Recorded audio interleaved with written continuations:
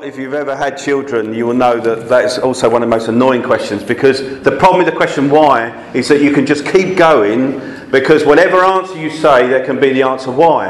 And my question says, if we kept going and we kept asking about life in general, where would we end if we kept on asking why? You know, why are we here? Why are we at church? Why are we singing these songs? Why have you got up early when you've probably maybe worked all week to come to church? Why? Why are we doing this? Why have you made the effort to come? Why are we singing these songs? Why do we read this book, this Bible, this collection of books I should say? Why am I here? Maybe you're asking that question right now. You know, why are you here? And that's really provoked my thought over the last few months as to why are we doing what we're doing? What's the purpose of life? And that's kind of led me to this subject. I've got two titles. The title I put in the newsletter was "The Radiance of Christ," and you're probably thinking, what has that got to do with the question why? And this is where I want to sort of tell you what I'm going to be talking about. I think the answer to the question why do we exist? Why are we here? Why are we still around? If we've met Jesus, why are we not just taken to heaven where we can just be released from this world and all the troubles of this world? Why are we still here? It's for the glory of God. And so when I talk about the radiance of Christ, I'm talking about the glory of God. I don't know about you, whether you're like this, whether you like walking out in the woods, or you go out in the countryside, or whether you've been. I've seen the Himalayas, and I remember being in the plains at the bottom, and you see the Himalayas. And you can look at it and you just go, wow, you can see these. Maybe you've even seen it on TV, you can still say wow. Or if you've been on a plane and you've gone up, and Daniel's gone to India, he might have seen this. You go up above the clouds and you see the tops of the mountains above the clouds, and something in you says, wow, this is incredible. When you look at, we don't really get this benefit of seeing the stars at night in London because there's too much light pollution, but if you go to somewhere where there isn't and you see the stars and something in you says wow. When I was in Australia, we went to this science museum and we went into this sort of dome thing, and it was like this almost, I don't know what you'd call it, but it's kind of like almost felt as if you was in space, you know, and it's all around you, sort of this surround thing. And you saw these stars, and what was strange was it's not the stars we see here. They're other stars. It's the southern hemisphere. So you're looking, and they're taking you. And I tell you, I felt like I had some spiritual experience in this auditorium. I was just emotionally moved by the magnitude of space. I took geography. One of my biggest regrets is I didn't take history at school, because I took geography on the basis that I would understand things about the planet and about the universe. And my biggest regret is that all I did was urbanisation and stuff about houses and things. And it just killed me, and I got E in my GCSE. But I loved the space. I loved this whole thing about the world. And in Psalm 19 verse 1 it says this: the heavens declare the glory of God, the sky above proclaims his handiwork. Day to day pours out speech. Day to day there's something being said in this world of ours. There's something being said when you walk out or when you open your curtains in the morning. And we live slightly on a hill where we are, so we can get good views above the houses. And so much of our Instagram feed is the sunset or the sunrise. Usually sunset because we're not up that early. But the sunset, just out of the back of our window, if we look to the right, you see this amazing sky. And it's wonderful. And something in you, something is being said in this world. And I wonder whether you've thought about is that something is being said in you, not out of your mouth, but something is being said in you, because we are God's handiwork. We are made by his very hands. And night to night reveals knowledge, was the end of that verse. And the question is, do you see the glory of God day by day? Do you see the glory of God in your life? Or do you see the glory of God around you when you look at this world that we're living in? Do you see God being spoken about? God being revealed? And I read this quote. I will read it. It's by, I don't know this person, Brent Diels. I don't know who he is, but it's fantastic. It's like poetry. The stars are God's fingerprints. The sun is a mere smidgen of his radiance. The moon is to remind us that he doesn't sleep at night. The vastness of space proclaims the infinity of his wisdom, while his sand pebble indicates his thoroughness with the puniest details. The lion hints at his fearlessness, the bear at his power, the hawk at his keen insight, and yet those possess only a tidbit of God's omnipotence and omnipresence. Every tree points towards heaven. Every bird has a song to sing. Even every moment of wind goes in some direction. There is nothing chaotic about our beautiful designed world. All creation has a message to tell. It says, listen, there is a God. There is a God. Isn't that incredible? I don't know whether we just get through life looking at the ground. We walk around looking where we're... I find this... Because if the Lord hadn't saved me, I think I probably would be more OCD than I am. I'm just neat. But if the Lord hadn't saved me, I would have OCD. And those tiny little paving stones like that, sometimes I feel like I'm just treading outside the lines. But it causes me to look where I'm going. I have to lift up my head and say, I haven't got OCD. And I just walk on the lines because I'm free. Amen? But so I don't have OCD, I promise. Well, am I in denial? I don't know. But nevertheless, we can walk around looking at the ground. We can walk around looking at our problems and our situations, can't we? But I want us to think this morning about God's glory and his radiating power, his love, his majesty, his generosity. But this really started right in the beginning, because God created the world. Genesis chapter 1, verse 31, he particularly says this, and you can read the account, but he says this, and God saw everything that he made, and behold, it was very good. When he looked at creation, the great artist and the creator of the universe created this great scenery, and he stepped back and he looked and he said, that is good. I've just made another table for the cafe. It's a longer one, but there's always something that annoys me about my own handiwork. I look at it and go, oh, what a shame that isn't right, or this isn't good enough. Whereas everything, God, who is the perfected creator, could step back and say, this is good. Everything I make is never going to be perfect, but he's made something perfect. He's made something very good. And part of that creation was us, mankind. He says, God created man in his own image. This is verse 27 of chapter 1. In the image of God, he created him, male and female, he created them. We are God's creation. But what I've always struggled, until recently I've started to really get this. How does humanity carry the image of God? Yesterday was Holocaust Memorial Day. And if there's anything that says something about humanity, it was that. When we look in the paper stage, all you have to do is read the news and you see what humanity really is. Can we see the image of God in humanity in these days? But the Bible says that we're created in the image of God. And I was thinking, how do I look like God? What does God look like, and how do I look like him? And then through just looking at this and thinking about this and reading about this, I came to this conclusion. Actually, do you know what? Humanity carries the image of God. We were created to display the glory of God. We are image bearers. And what we find is that what the cross did, it brought us back from a place, because right at the very beginning, for those who don't know the story, we were made perfect humanity, and then we disobeyed God by eating of the tree of knowledge of good and evil, tempted by the enemy, gave in to temptation, sinned, and the image of God was tarnished. The whole creation was tarnished. Even what we see in this creation, which is so beautiful, is a fallen version of the original. It's a broken version of the original. Can you imagine what heaven will be like? I remember someone saying this, a youth leader, when I was growing up in the youth. Can you imagine God made this world in 7 days, what he could have done in this whole time while we've been living on this earth in heaven? I know it doesn't work like that, but it just started to spark my imagination. The splendour of God as he reveals himself through what he makes. But we are image bearers.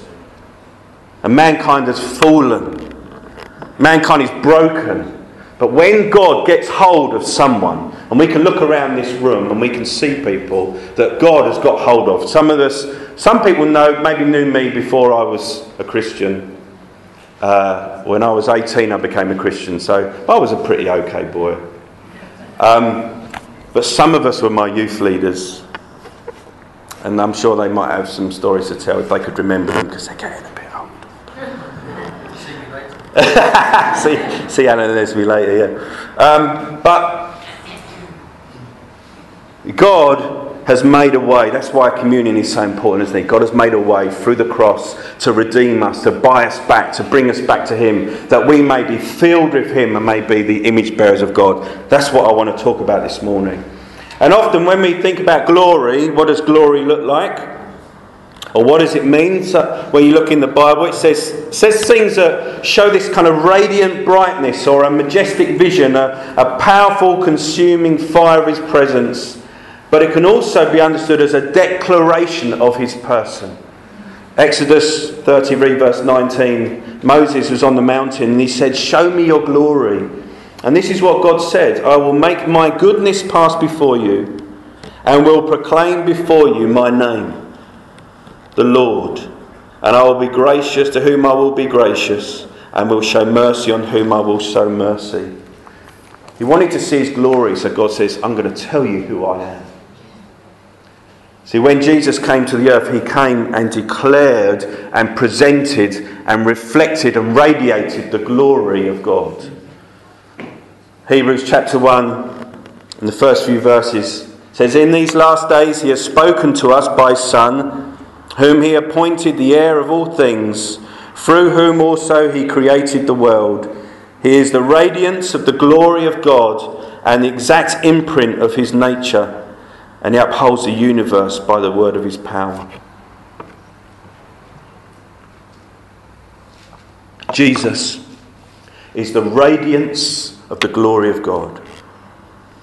In Revelation 21 verse 22, it talks about heaven, and it makes this statement, and I don't know if you've ever read it. "And the city has no need of sun or moon to shine on it, for the glory of God gives it light, and its lamp is the Lamb." The Lamb is another name of Jesus. Jesus is the lamp of heaven. He is the light. He is the shining. He is the brightness. He is the glory of heaven. This is our Jesus. You know, if we had time, we'd look at chapter 1, where John has a vision of Jesus, and it says about this glorious radiating brightness of His face. You could go to the Transfiguration, when Jesus took three of His disciples up onto a mountainside, and then they had a vision of Jesus standing, and He had been transfigured, had been changed, and He was bright shining. And then you could look at other great images of the Old Testament where the fire of God came powerfully amongst the people of God. God has always been interested, or always been about the revealing of His power. But Spurgeon says this, Charles Spurgeon, he says, "The marvel of heaven and earth, of time and eternity, is the atoning death of Jesus Christ. This is the mystery that brings more glory to God than all creation." That's why when we do communion, we should say, this, what we're talking about here, is the most glorious thing ever that we as a church will ever be a part of. See, what Jesus did on the cross, and this is where God, I think, sees His glory most outworked, as in the suffering of Jesus, was to redeem us back to Him. The greatest outworking of His glory was so that I could be His. Me, John from Elton, could be His. God sent His Son for me because I was a sinner, sick in sin, completely unable to help myself, dead in sin, the Bible tells me. And Jesus came, He got His hand dirty, He reached me out of the muck, and He set my feet upon the rock. He washed me clean. He paid the price for my disobedience and my sin. He paid my debt, all out of Himself. And in that process, He says, "I am most glorified." Wow. Didn't that give hope to this world? So what does this mean for us? The heavens declare the glory of God, his very acts, glorify his name. Everything he does should cause us to praise him, to love him, to live our lives for him. We should do all these things. And yet it says this in 2 Corinthians 4, verses 6 and 7. For God, who said, let light shine out of darkness, has shone in our hearts to give the light of the knowledge of the glory of God in the face of Jesus Christ. In other words, that same radiating glory, the lamp of heaven, Jesus Christ, the radiating powerful light of God comes and is poured within my life, in my body. It goes on, it says, we have this treasure in jars of clay to show that the surpassing power belongs to God and not to us. We don't really use jars of clay, but just imagine you bought a light from the pound shop. You know how fragile that light is. If you can get it home without it breaking, you've done a good job. That's how fragile we are. The only good thing in me, the only good thing in you, if you know the Lord, is Jesus Christ. And he is the lamp of heaven. And this great mystery that, John 14:23, just to make this point again, if anyone loves me, he will keep my word, and my Father will love him, and we will come to him and make our home in him. And this is a verse we've probably heard, many of us here, many, many times, but if you've never heard this, if you've never heard that actually Christianity is about God living inside us, not us working our way to God, that's revolutionary. God's radiant glory within us. 1 Corinthians 10 verse 31 says this, whatever you do, and the context of this is about eating and things like that, it's everyday things. Whatever you do, do it all for the glory of God. So I'm trying to build a story here. Here you have Jesus, the radiance of the Father, the glory of God, shining, radiating. We can see through creation the wonder. It speaks to us.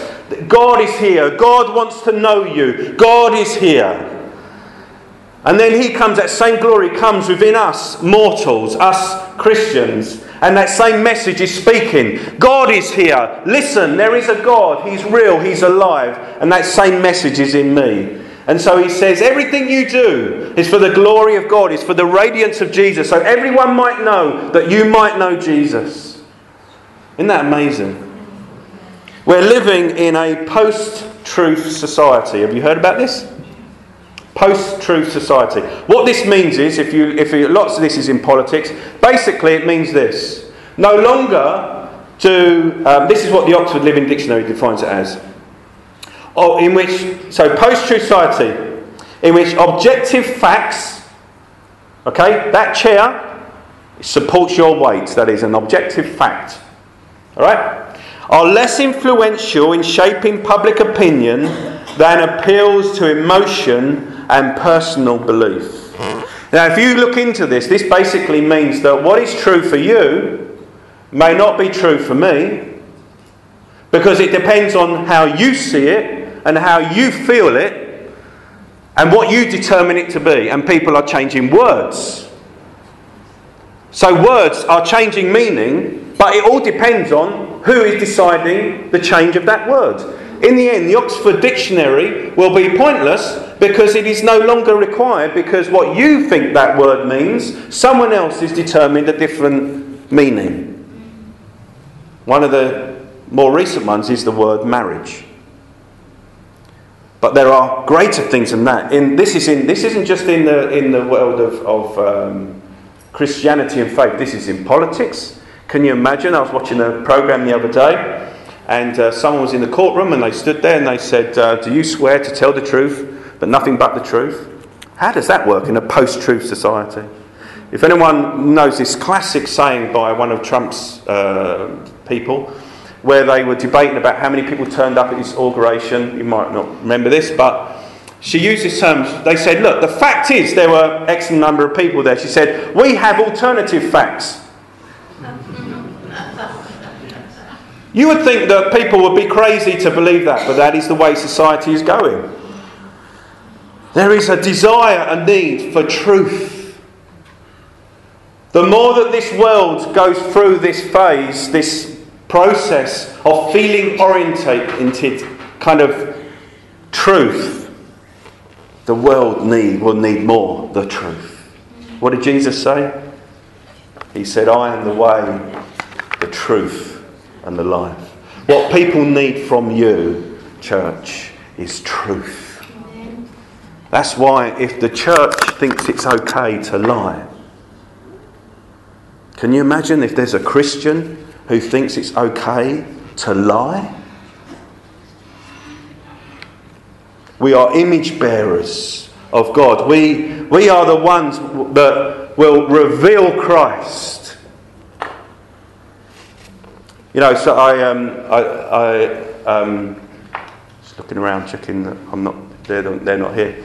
Someone drove into the back of me this week in the car, and it was fine. And anyway, so afterwards I was a bit shaken. I said, "Look, I'm a pastor. Can I pray for you?" And so they said yes. I prayed for them. They said thank you. You know.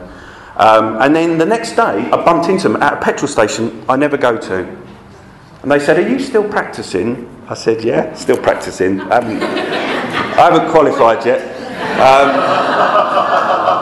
And I said, yeah. And they said, I'm going to come to your church. I thought they might turn up, but, the Lord knows.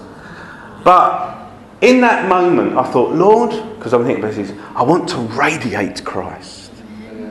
If they're going to drive in the back of me, I want them to see Jesus. I want them to see a response that says, there's a God.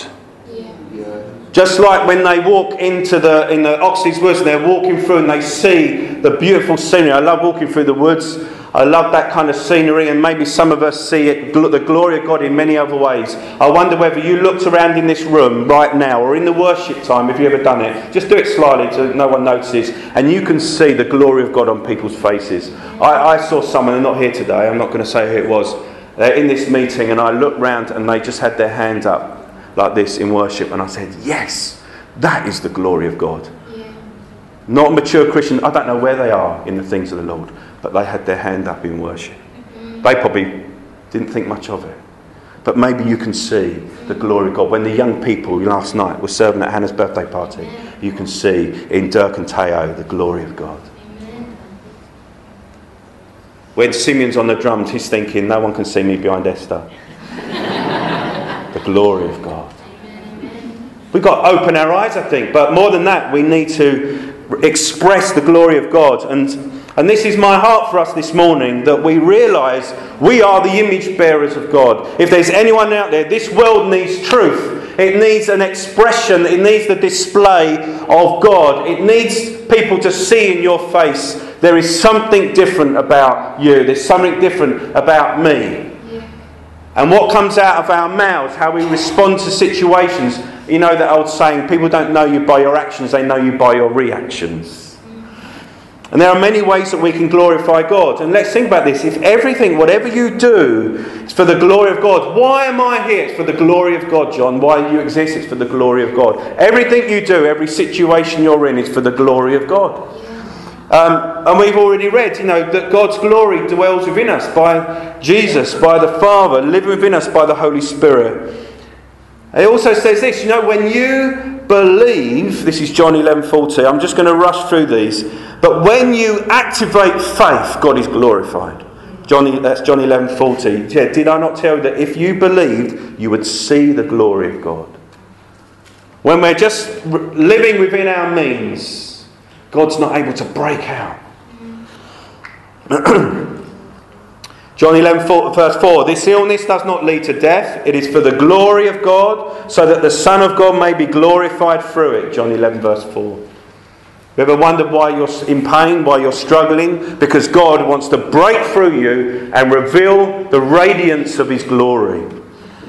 By our good works, you remember that, Matthew 5, verse 16. Let your light shine before others, so they may see your good works and give glory to your Father who is in heaven. By your giving and generosity, 2 Corinthians chapter 9, verse 10 to 15. I know I'm going through these fast, but if you want these later, you can have them. You will be enriched in every way, to be generous in every way, which through us will produce thanksgiving to God. They will glorify God because of your submission. In John 15 verse 8, by this my Father is glorified, that you bear much fruit, and so prove to be my disciples. Growth. As you grow in God, you glorify God. And through our praise and worship in Revelation chapter 4 verse 11, worthy are you, O Lord and God, to receive glory and honour and power, for you created all things, and by your will they existed and were created. Jesus said, I am the light of the world. And then he said, you are the light of the world. If we're not shining, who is? And don't start thinking we're going to sing Shine Jesus Shine. Just going to say that because I've said that word. Although I must say, when we was, I might have said this before, we was at this big men's conference, about 1,000 men, and Graham Kendrick, who's this worship leader, been around for many years, who wrote that song, was singing another song, but people didn't know it and didn't have the words. So he said, what should we sing? And someone shouted out, I think that's a joke, Shine Jesus Shine. And 1,000 men sung it, and I tell you, it was powerful. Really powerful. But anyway, I'm not saying that we should sing it. Shine. Through our praise and our worship. Do you know what? If we understand the why you're at that job you don't want to be at is for the glory of God. The why your finances are low and you have to scrimp and save is for the glory of God. It changes the way we approach things. It changes the way we think of things. The why you're in the situation you're in is because God, who has control over our lives if we let Him, if we will abandon ourselves to Him, is saying, you are my image bearer, you're my glory through you. In that revelation it says, about Jesus being the lamp, it says, and the kings shall walk in the light of it. It says, and the kings of the nations shall bring their glory into the city. Now that blows my mind. I don't know what it means, but I think it's the glory of God revealed through us. Because what is our glory? It is nothing. See, this should change the way we should see worship. I've just got a few things and I'll finish. Worship. Why? Why are we here singing these songs? Why have you come this morning? Is it because you need something yourself? And let's just be honest, I think we do. I need something. I need God. That was a lovely song that Dee started. We need God. But why? Why do I need God? Because something in me wants God. It needs me to draw out of my situation into something. There's something I've tasted of God which is wonderful. Why is that wonderful? Because I've tasted of the glory of God. I've seen something of His radiance. I've seen something. And the more that I think about His glory, the more my life just seems to pan out. There's byproducts and prime products. And the prime product is the glory of God. Everything else will fall into place. We come and we need to put God at the forefront of our worship. We need to think, Lord, I'm here in spite of my situation to give you praise and honour. And as I worship you, as I step out, as I'm bold to express my love for you, I know that you will deal with everything else in my life. It changes our view of worship. What about mission? What about spreading the good news? Why is it that we want people to know Jesus? Is it because we're interested in their happiness? Or is it that when Jesus died on the cross, He deserves every soul to give Him praise? And when someone turns up and says, I want to give my life to Jesus, what does it say? The heavens party, the heavens are having a wild celebration because God is glorified. Why are we telling people about Jesus? The world needs to know because God deserves every heart He died for. It should change the way we pray. When we pray only when we're in need, when we've messed up, when we pray only when we need something for ourselves. What about like tonight when we meet for prayer, you come and you say, God, I'm here for you. I'm going to lay down everything else. I'm going to sit here, as we were encouraged earlier, to listen. Lord, I'm here for you. Will you help me to pray? Will you help me to glorify you? Can I pray for your glory? There was this really inspired me. Helen Cross's dad, Peter Elks, you might remember Peter, some of you. He told me this story. He said there was a woman who had been praying for her son for many years to know Jesus. And the son didn't show any kind of sign of coming closer to God at all. Looked more like going to go off the rails. And this pastor that was this lady spoke to said, from now on, pray that God be glorified in your son. So she went and did that. And within a few months, he gave his life to God. Why was it that, if you know your history of Israel, that Israel was taken into captivity because they had sinned, then they were brought back in the days of Nehemiah and Ezra, those kind of days and all these kind of things. But there was something quite key when you read the history that God was saying. Why did he bring them back? Is it because he felt sorry for them? Was it because he felt that they weren't having a good deal? Was it because of anything other than, and this is what it says, and you feel free to correct me afterwards if I'm wrong. He said this, for the sake of my name, he brought the people back. For the sake of his name, for the glory of God, he brought them back. It should change the way we grow in God. It should change the way we care for people. Are we helping people to find a happier existence? Are we helping people to be image bearers of the glory? Because there can be a very big difference. Are we helping people just to get through life? Are we helping people to say, do you know right now God is glorifying himself in your troubles? Do you know right now that if you need to stop doing what you're doing because that is blocking the glory of God? Changes the way we grow, isn't it? When we say to ourselves, Lord, I know that this needs to go because I know you're not glorified in this. What about our personal life? This Spurgeon, he said, you will never glory in God till first of all God has killed your glorifying in yourself. I can't remember the verse, you can look for it and Google it later, but it says this about this sin of taking the glory of man rather than glorifying God. It's a sin to take the glory of man.